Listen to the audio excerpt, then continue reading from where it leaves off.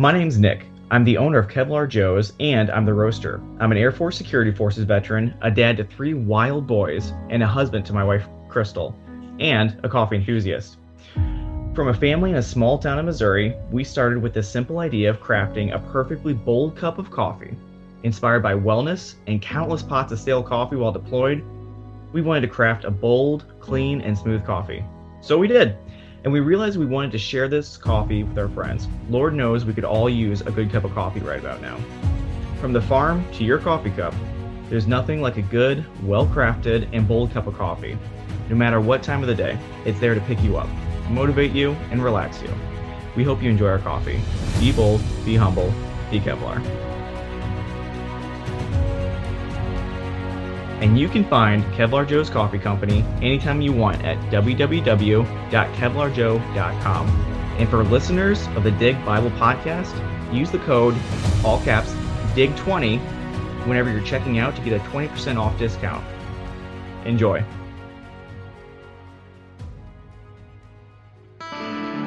This is Ryan Pitterson, and you are listening to the Dig Bible Podcast.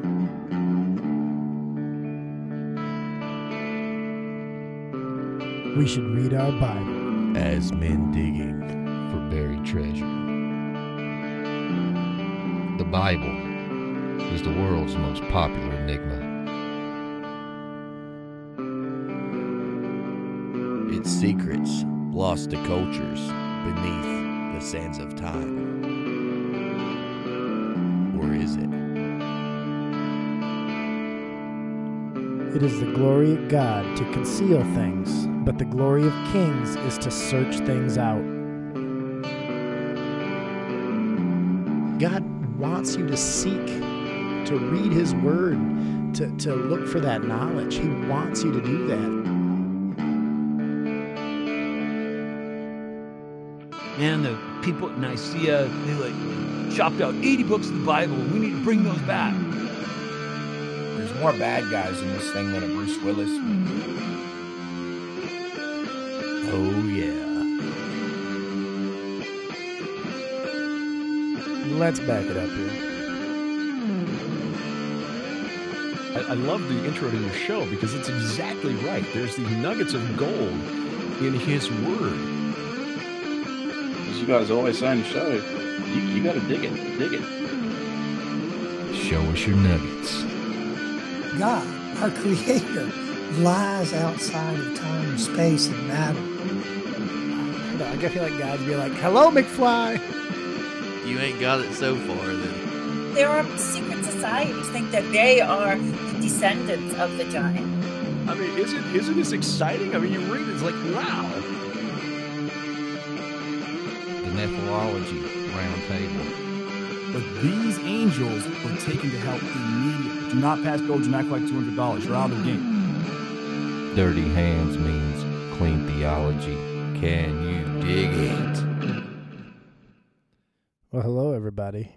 A little bit different this week. We're down Ben and Justin. Not normally the way we like to do things. I like having people here bouncing ideas back and forth. But we're going to kind of give this a try, see how it goes, and then we'll kind of go from there. But really today is really just furthering our Acts Bible study, starting at Acts 21 and really delving into everything that Paul went through and kind of the application of how he dealt with non-believers and how he continued, the mission, the Great Commission, and the mission that the Lord sent him on. So I'll start out in prayer here.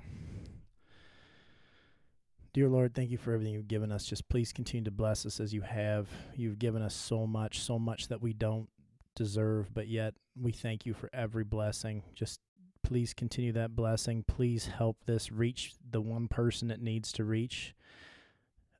Let them have discernment. Let us have discernment. Please help whoever needs to hear this message hear it. In your name we pray. Amen. So Acts 21. Kind of going across, continuing on one of Paul's missionary journeys here, kind of interesting. But Paul sails for Phoenicia, and I'll kind of go over a little bit of a rundown of the basic stuff that's happening as we go along, but I'll highlight some points as we go. But initially, Paul's sailing for Phoenicia, and he lands in Tyre in Syria, and he finds local believers, which I think is kind of cool already, because you're seeing that the word of God is already spreading rampant. It's running all over. It's that truth. When we have that truth inside of us, we are so excited. So the feeling that we know that we're saved, and these people feel that way, and they're going and they're spreading it around. I think it's just an amazing thing. But these believers prophesy right away that he should not return to Jerusalem. So we'll get to this a little more in a minute. After a week, he leaves. But on the way to the ship, the entire congregation, all the believers of that part of Tyre there, come out of the city, and they pray with Paul on the shore. This is men, women, and children. It's pretty cool. They're kind of, praying him safety on his way. Next step is Ptolemais, where he was greeted by more believers. I mean, this has got to be, encouraging for Paul, because he's seeing the fruits of his labor. He's seeing, that what God's done through him, and he's getting that evidence coming right back to him. And that is just it's got to be such a reinforcement when the work that you've done, for God is paying off. If we can go back to look at Jeremiah, where Jeremiah half the time thought, it was fruitless. He, known as the weeping prophet, always thought, like, listen, I'm trying to tell you guys, but no one's listening. And it's just interesting to see here. Paul gets that affirmation, which is a great thing, and it helps all of us too when we see, even when you work at your job and you see that whatever you're doing is successful and carrying on. It's a good feeling to know that what you're doing is meaningful and it is bearing fruit. When he was there, he actually stayed with, when he left and went to Caesarea and stayed with Philip the evangelist, who was one of the original 7 that were chosen to distribute food, if you remember back earlier in Acts. He had 4 unmarried daughters with the gift of prophecy. And I think that's interesting when you see the gift of prophecy. So the way I read this and the way that I see it is that prophecy is not something that everybody has the ability to do. It's not something that just, we are, all able to predict the future and tell exactly what is going to happen. And, it just doesn't work that way. I think it is a gift. I think God gave it to certain people, especially the prophets.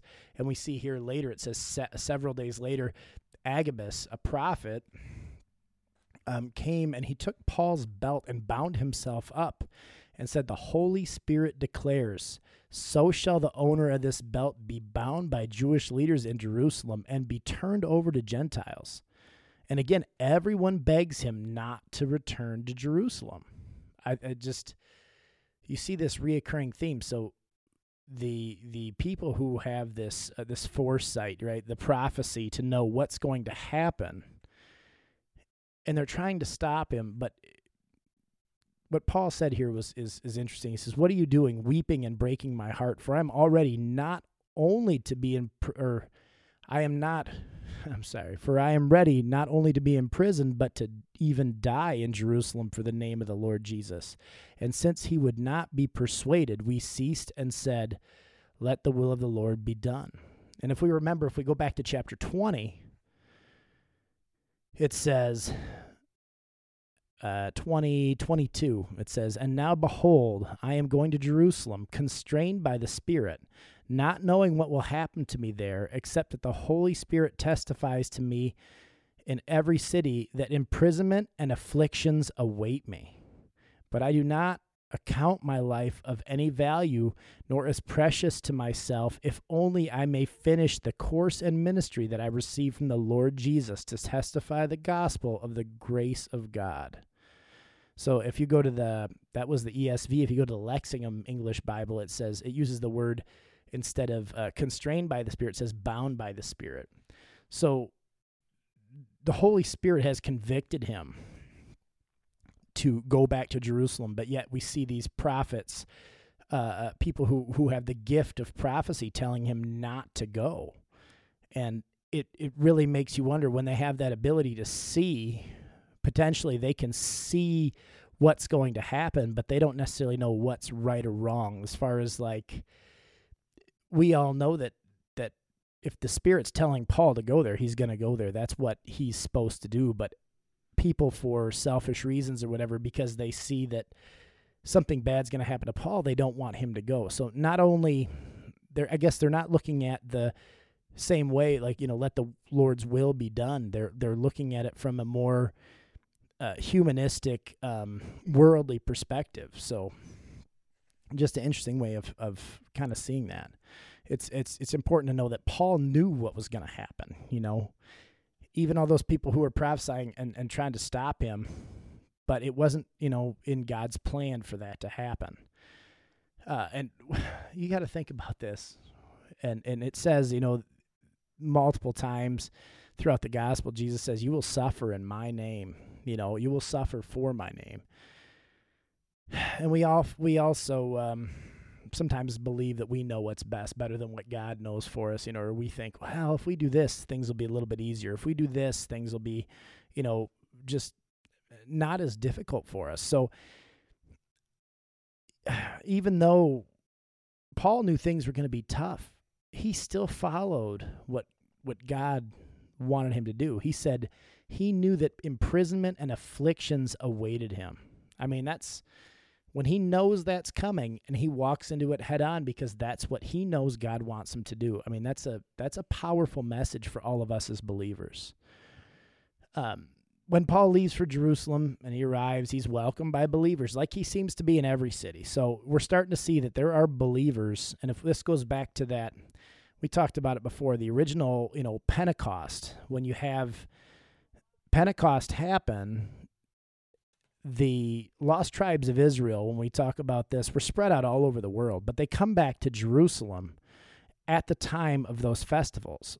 So they come back for Pentecost, and when that happens, that's when they all spoke in tongues, and whether you believe they literally spoke in another language or the people were able to interpret what they were saying. However, regardless of what you believe, either way, all those people heard that in their native tongue, and they were able to take that back to all these different parts of the world. So this information that they received, the gospel, the truth, God used that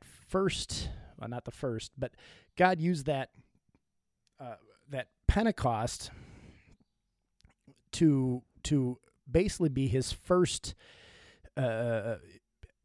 people that were his missionaries that went out from there after they heard the word from the apostles. So I think that's a important point too, that he's seeing these believers all over the world already, and they're not necessarily always the ones that that he've already preached to, but they're people that were all over the known world at that time. While he's in Jerusalem, he meets with James and the elders in Jerusalem and told them what the Lord accomplished with the Gentiles. And they all celebrated, they all praised. That's amazing. But then they were also concerned. Apparently rumors had been spreading and things of that nature. And they said to him, "You see, brother, how many thousands," and this is chapter 21, verses 21 to 25. "You see, brother, how many thousands there are among the Jews who have believed. They are zealous for the law, and they have been told about you that you teach all the Jews who are among the Gentiles to forsake Moses, telling them not to circumcise their children or walk according to our customs. What is then to be done? They will certainly hear that you have come. Do therefore what we tell you. We have 4 men who are under a vow. Take these men and purify yourself along with them and pay their expenses so that they may shave their heads. Thus all will know that there is nothing in what they have been told about you, but that you yourself also live in obedience of the law.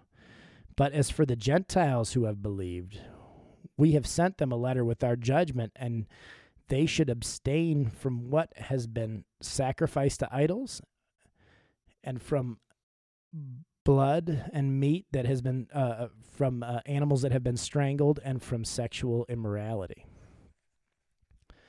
So pretty interesting when you see that they're still showing a very big distinction between Jewish believers and Gentile believers. Some of that, I think, is tradition. Some of that is, following the law, which obviously was a huge part of the Jewish culture. And you see that they differentiate themselves from the Gentiles, as even though they're both believers, they acknowledge they're believers. They acknowledge they have the Holy Spirit, but they don't hold them to the same religious standards. So Paul went to perform, this purification ritual. It's kind of interesting. I'd actually like to look into that more to see more how those things were performed. I think it was a 7-day ritual is what it had said. It takes a lot of time to purify yourself. While they were in the temple, there were some Jews from the province of Asia who started a riot, kind of an uproar, with the exact rumors the elders had been worried about, claiming Paul had brought a Gentile in the temple. They had seen him with a Gentile earlier in the day, and they assumed that he had took him into the temple, so they instantly accused him of that. It got to the point where it got so bad that the Romans actually came into the temple there because the riot throughout that part of Jerusalem was so bad. They came in, and that's when they stopped beating Paul. Paul was getting beat up again. I don't know how many times Paul's gotten beat up, but he's gotten beat up a lot. Paul has shown time and time again he was not afraid of conflict. He was not afraid of beatings. He was not afraid of harassment. He knew what he was doing was God's will. That's, I think, one of the main things that we need to take from Paul is that in God's name, we're going to suffer. In God's name, doing what we know is right, not what's easy, but what we know is right, is sometimes extremely difficult.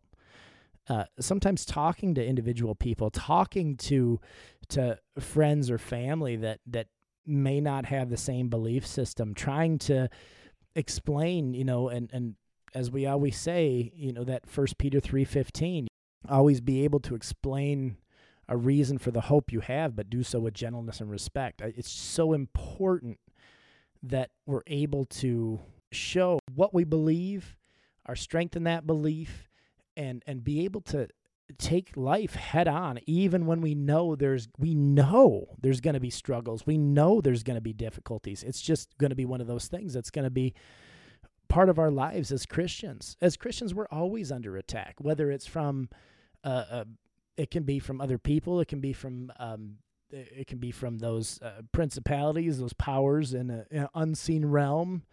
And that's why we have to put that spiritual armor of God in, like it says in Ephesians 6. So just very important. Paul was taken to the fortress, the Roman fortress there by Jerusalem, and he actually talked to the guard in Greek, and then he addressed the people in Aramaic. I mean, the guy obviously was pretty smart. He was pretty well learned. I think that that's really interesting, though, and I'm going to get into that in just a second. But when Paul talked to the people, in Paul's speech, he kind of breaks it down, and Paul does this really well. He's one of those, just a phenomenal communicator. He must have kind of had a electric personality, because he usually, he kind of follows a pattern in a way. He always tries to identify with the people that he's around. He tries to make them seem not so different than him. He identifies with them. Then he explains his training and knowledge of the Jewish laws and customs. I mean, he was a Pharisee. His parents, or his father was a Pharisee. Like, this is where, he was raised. He was the one that held the coats at the stoning of Stephen. He believed in those things initially. And then he tells about how and I love this, and I think it's really important that we see this wording, but he explains how he persecuted followers of the way. Now, the way, just as a way that he's describing Jesus. And we remember Jesus saying, I am the way, the truth, and the life. And truly, no one gets to the Father except through him. So when he's saying the followers of the way, it's not one of the ways, it's not some of the ways. This is the only way. And I think it's really cool how he words that, and he uses that multiple times. Followers of the way. And he later says that, he is a follower of the way. So I find that pretty cool. With so much division in the body of Christ, it's important to come to one accord when you can. That's why most denominations agree that the Better Insurance Agency is the right choice for your insurance needs.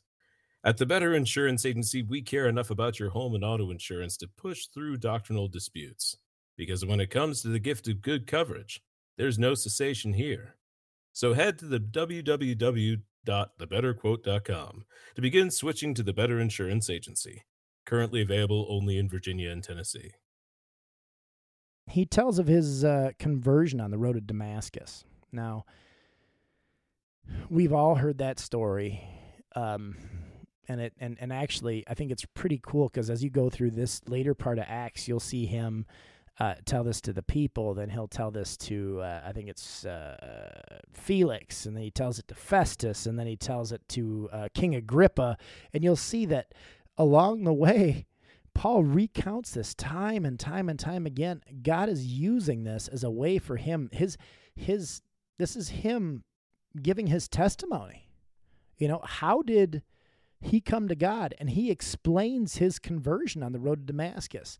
How amazing that moment was, that the light brighter than the sun shines down on him, and he hears a voice. And it's kind of interesting that it says only he could understand the voice. The other people couldn't understand it, the other people with him. But I think sometimes God has that message just for us. But at the same time, think about it. Think about back to, some of us have been Christians our entire lives. Some of us have just kind of gone with the motions and been there since we were children. Some of us were raised that way, like me, and fell away. And then we have to come back. We have to get, return to that level where we have that relationship with God. And it took a mind-blowing moment for me as well. And with Paul, he goes through and recounts that over and over and over again to use that as a witness, to say, this is what happened to me and this is why I believe. I think that that's just so cool. For me, it was a moment when I was a bad kid. I did everything that I could to stray away from God. I was so far replaced, so far gone. If you would have asked anybody around me, I was as far from a Christian as I could possibly be. I stole, I cheated. I was a bad kid, for lack of a better word. But when I was I want to say I was 14, I was in a private school, and they had us, they would go on mission trips every 2 to 4 years, something of that nature. I can't remember exactly how often, but they were going to go on a mission trip to Hong Kong and China, and you had to fill out these applications, and I obviously didn't want nothing to do with it. I'm like, why would I do this? But my dad forced me to fill one out, and I knew they wouldn't take me because of who I was and how I was and the altercations I had at school, the people, all the different things that I was just not a missionary. I was not built that way. That was not for me.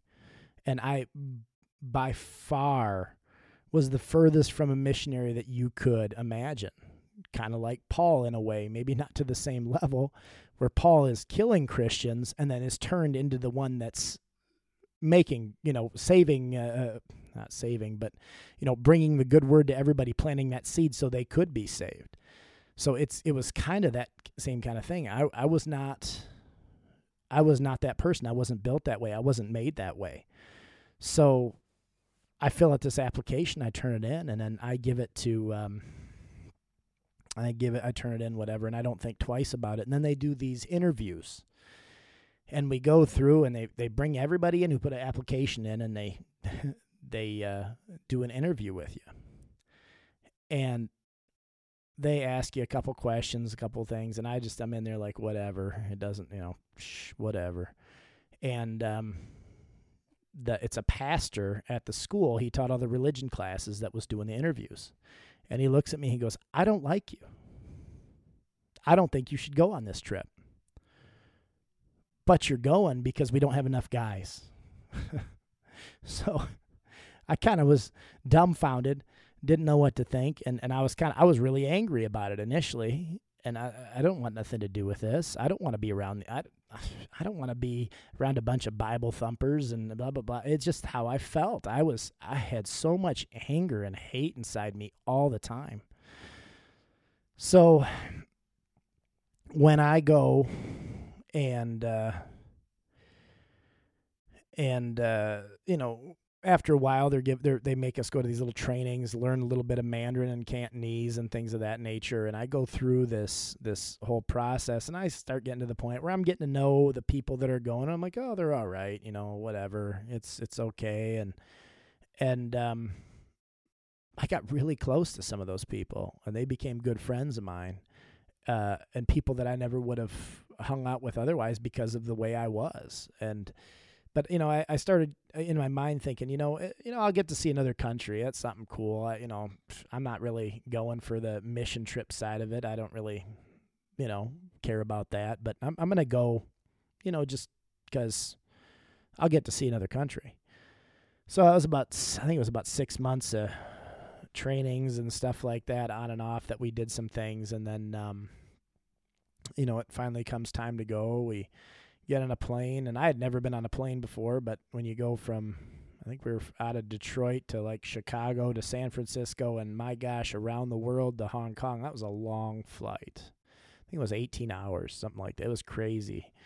But we get there, we do our thing, kind of the first couple days, this group of kids gets bussed in that are these kids from Hong Kong that are about our ages, and we get to meet these kids and hang out with them, and they just want to know about God so bad. They want to know about God.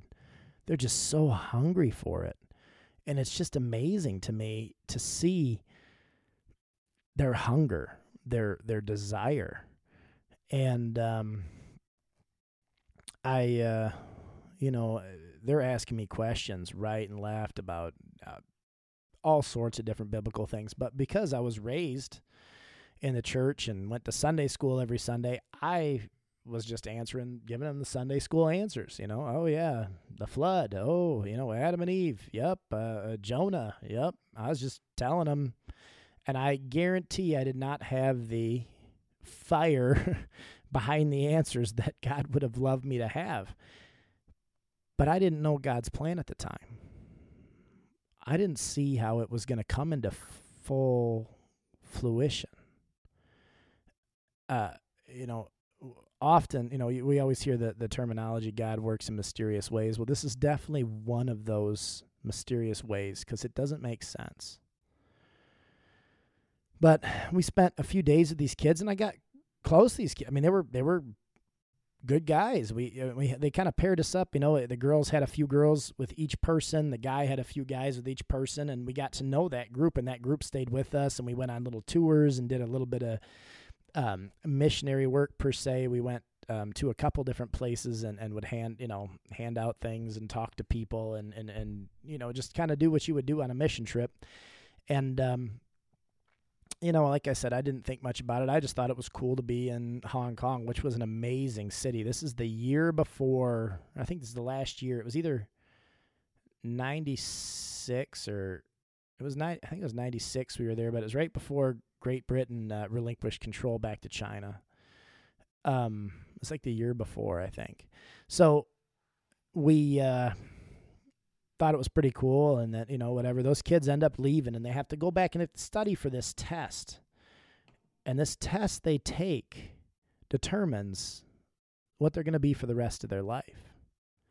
It could be the difference between, being an astrophysicist or being homeless. I mean, that's the difference that this test meant to them. So this was huge. This is their whole life. So if you had test anxiety, you weren't going to do well over there. But anyway, these kids leave. They go and they're studying for this test. We're there. I want to say we were there for almost 2 weeks, or maybe it was a little less than a week and a half or something. But then we went into China for a couple days and went to a few places, and we saw things that I couldn't believe how poor, how we were in southern China in Canton or Guangzhou, depending on if you speak Mandarin or Cantonese, but it was so poor. Anybody who thinks that they have nothing has no idea what nothing is. When these people, literally, we made this rice and this chow mein type stuff, and we put it in boxes. I don't know if we made 100, 150 of them and started taking them around this city. And the city was, you could tell that, like, there's no public works. Like, they don't go and clean the streets. They just don't do it. And when I can't even make this up. It's one of the most unbelievable things I've ever seen. But the sides of the streets, the gutters in the sides of the streets and the roofs of the buildings were just covered in heroin needles. Just covered. I mean, covered. It was so sad. It was so surreal to see something that even if you put it in a movie, no one would believe it was real. I can still see it in my head, but it's just, when we were there, we weren't allowed to take any pictures in China because you'd get arrested, blah, blah, blah, all these different things. So, but we went around and we would go and help and give this food to these people that just felt so awful for them. But then they'd witness to these people and they'd tell these people, here, this is your savior. This, you can find peace. You can find this if you rely on Jesus. And, I'm still kind of just whatever, just kind of going through the motions. Not that I don't like helping people. I don't want anything to do with God. So we go through this, we go back and forth. There's a bunch of other crazy little stories that happen here and there. The part of China we were in one time, we were in a bus and I didn't go inside. And I actually fell asleep with my head against the window. I was parked on the street. And when I woke up, there was, 7 or 8 Chinese people just staring up at me because I don't know if they've ever seen somebody with blonde hair before. It was unbelievable. It's just, we were in such a part of China that was so underdeveloped and very, very, very poor. But we ended up leaving China and going back to the other place that we were staying at back in Hong Kong. And we were there for a couple more days. And one of the last couple days we're there, the original kids that we had been in groups with for the first few days came back, and they're just coming to say goodbye and say thank you and all these different things. They brought us little gifts, just interesting little things, little origami and all these different things that was really cool. Just really nice. They just were such loving, friendly, welcoming people. And but the one kid, he went by the name Eric while I was there because I don't think I could have pronounced his first name. But Eric didn't show up on the last day, and he left a note for one of the other kids to give to me. And this kid gave me the note. Oh, Eric can't be here. He's studying for that test. But here's this note. And I open it up. And note basically says, "Thank you so much for coming. It was so good to get to know you. And thank you. Because of you, I know that I'm going to heaven. Because of you, I have a good relationship with Jesus." And I broke down. It hit me all at once. it was that same moment Paul had, where all of a sudden it's like God just smacked me and said, hey, this is what it's really all about. And I'd been baptized in the past. I had gone through church, everything, but that was the moment that I knew I needed God. That was the moment that everything changed, just like for Paul. Not everybody has an aha moment exactly like that or something similar, but we can all say that we know, we can feel when God's talking to us. We know we can feel when we're doing God's will. We know that God truly cares for us, and you can feel that when you give him a chance, when you let him in, when you pray, when you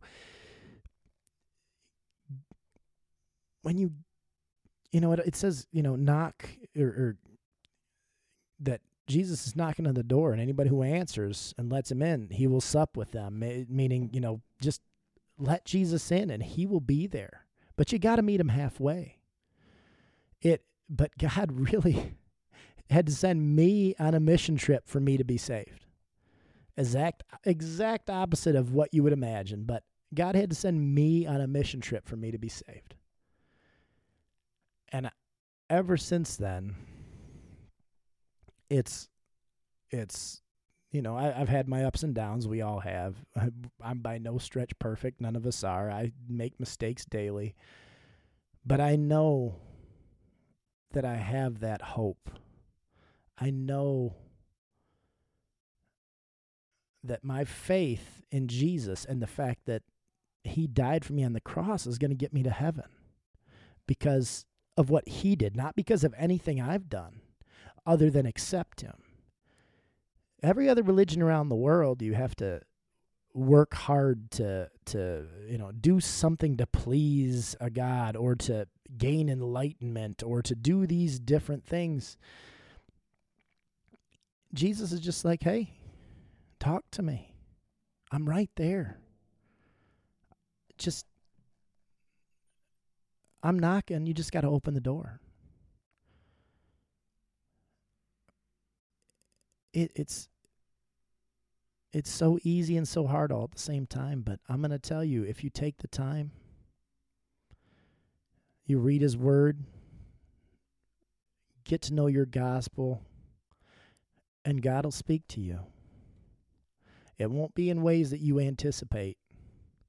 God speaks to me every day, sometimes right through, and most of the time right through his word when I'm reading.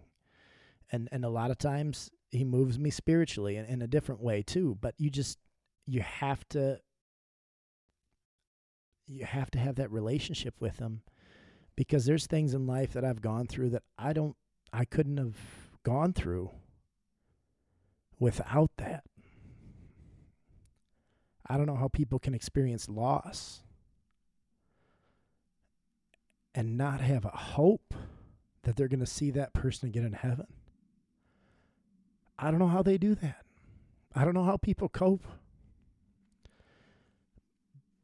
But because I know that I'm saved, and I know that those ones that I love are saved, that I'll see them again. But that should also light a fire for all those people out there that you know aren't saved. I want to see them again too. That's our calling. That's the whole point of Acts. That's what we're supposed to do. We are supposed to reach those other people. That's the whole goal, the whole mission, the Great Commission. We need to reach those people. Anyway, that was a big side note in this as we're going along, and that was in the kind of hedging off Paul talking about his testimony. And the other thing is, and this kind of reminds me a little bit, not quite the same way, but when Paul starts he's still talking in his speech. He's speaking to the Jewish people in Aramaic, and he says that God sent him to the Gentiles. And as soon as that happens, the crowd starts shouting. And the uproar begins again. So Paul is taken back to the fort there.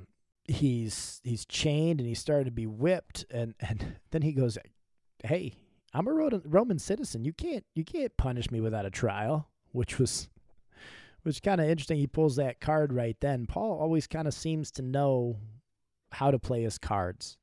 And I do believe that's the Holy Spirit in him, that's God in him. And if you look at this as we go a little further, you'll see a little more how that happens. But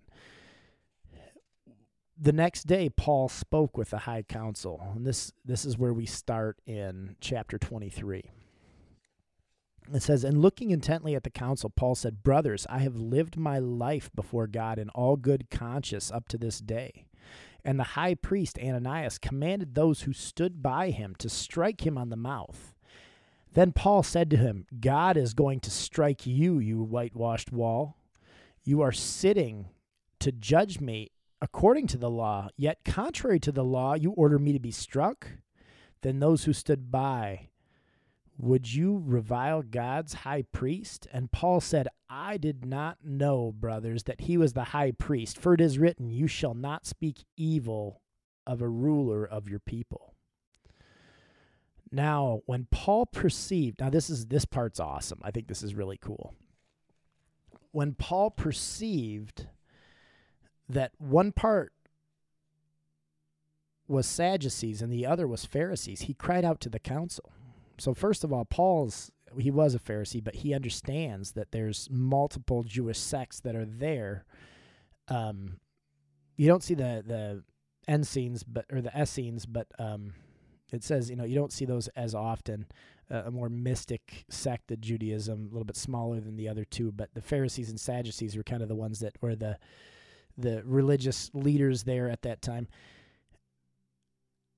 He said, "Brothers, I am a Pharisee, a son of Pharisees, and it is with respect to the hope," remember that 1 Peter 3:15, "and the resurrection of the dead that I am on trial." And when he had said this, a dissension arose between the Pharisees and the Sadducees. The assembly was divided. For the Sadducees say there is no resurrection, nor angel, nor spirit, but the Pharisees acknowledge them all. That's pretty interesting. Like I said, there's three major different sects of the Jewish leaders, as far as the Jewish religious leaders, with the Pharisees, the Sadducees, and the Essenes.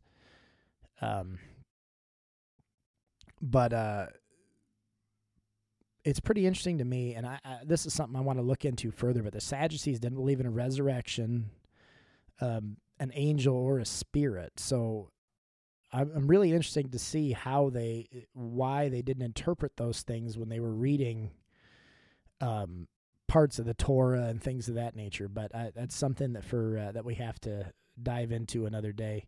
But it's also interesting to see the Pharisees believed in all those things.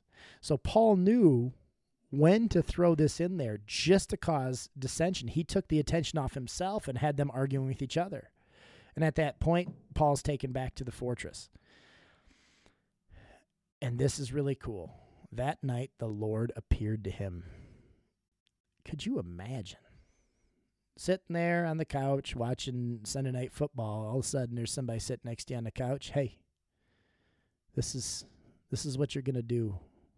Man, it would make it easier in some respects, but so much harder than in others. But just to know that you saw the Lord, that he appeared to you and was telling you what to do, it has to make Paul feel like there's no turning back. There's never any turning back. And you never saw that in him either. But it says, the Lord said to him, "Take courage, for as you have testified to the facts about me in Jerusalem, you must testify also in Rome." Now, the crazy part about this, and if you look in the way, and we won't get all to it today, but as you look through the Word, you'll see how much that little prophecy, for lack of a better word, that Jesus is telling him, he's giving him the foresight to say that he's going to do this in Rome. And we see every little path that leads him to that point is just, it's just so cool, because every little step, and it takes him a little bit to get there. It takes him a couple years to get there, over a couple years, but every step along the way pushes him further and further. And he's, once again, like I said, reciting his testimony. His testimony being his most powerful part of his witness. He's using his testimony to explain why all these things have happened, why he is where he is. Like, he's using his testimony to explain and defend the hope that he has. I think that's just such an interesting way, a cool way of looking at it. That's the thing that gets people. That's the thing that people want to have. For them, it's so easy for us to I should say easy, but we can witness to somebody, we can tell somebody, but until that person sometimes has some kind of experience, whatever, that's just, that it would never happen to me, that's nothing, that's not real. But when you see this and you have one of those experiences, showing that and sharing that with people who know you, who know that you're not lying, that that's truth coming out of your mouth, that might be the seed that you need to plant so that they can have a moment where they come to God as well. So I just think that there's so many different things here underlying that show us, as we've said with all of Acts, how we're supposed to live. So, pretty interesting. But shortly thereafter that, and the first step that leads him to Rome, which is really cool, is Paul's nephew actually overhears that there's a group of men who wanted Paul dead so bad they made a vow not to eat or drink anything until he was killed. I wonder how seriously I took that vow, since he didn't die for, a while after that. So they were going to set a trap for him. What they were going to do is have the Romans send him back to the temple for further questioning and set a trap on the way and kill him on the way back. But Paul's nephew comes, and Paul tells him to go tell that to the commander, and the commander's like, "Oh, can't have this happen." So they leave that night. He sends him to Felix, the governor, and then he waits there for his accusers to come to actually bring him to court there. So just think that's so cool. We look at the amazing faith of Paul. He always did exactly what God wanted him to do, after his conversion, even though he knew it could cost him his life. I mean, it's a total 180 from his younger years. He went from the persecutor to the persecuted, persecutor to the persecuted. That sounds better. Just find that fascinating. Now, I want to jump back, and I skipped over it a little bit, but I'm going to bring it back up. If we go back to chapter 22, verse 38, and this is kind of a side note, but I always find something interesting if I can find something that is a little different, is a little out there. When he's asking the commander, and I said he talked to him in Greek, and then he addressed the people in Aramaic, but when he talked to them in Greek, they were surprised that he was able to speak Greek. And then the commander says to him, "Are you not the Egyptian then, who recently stirred up a revolt and led 4,000 men of the assassins out into the wilderness?" And Paul refutes this. He's not. He just says who he is, where he's from. So I just think it's interesting they throw this verse in here. It just says about the Egyptian. So we see this, and then it doesn't mention that further in the text. But it does say, if you go, it's interesting, if you go into Matthew 24 to 26, it says, "For false Christs and false prophets will arise and show great signs and wonders, so as to mislead, if possible, even the elect. Behold, I have told you in advance. So if they say to you, Behold, he is in the wilderness, do not go out. Or behold, he is in the inner rooms, do not believe them."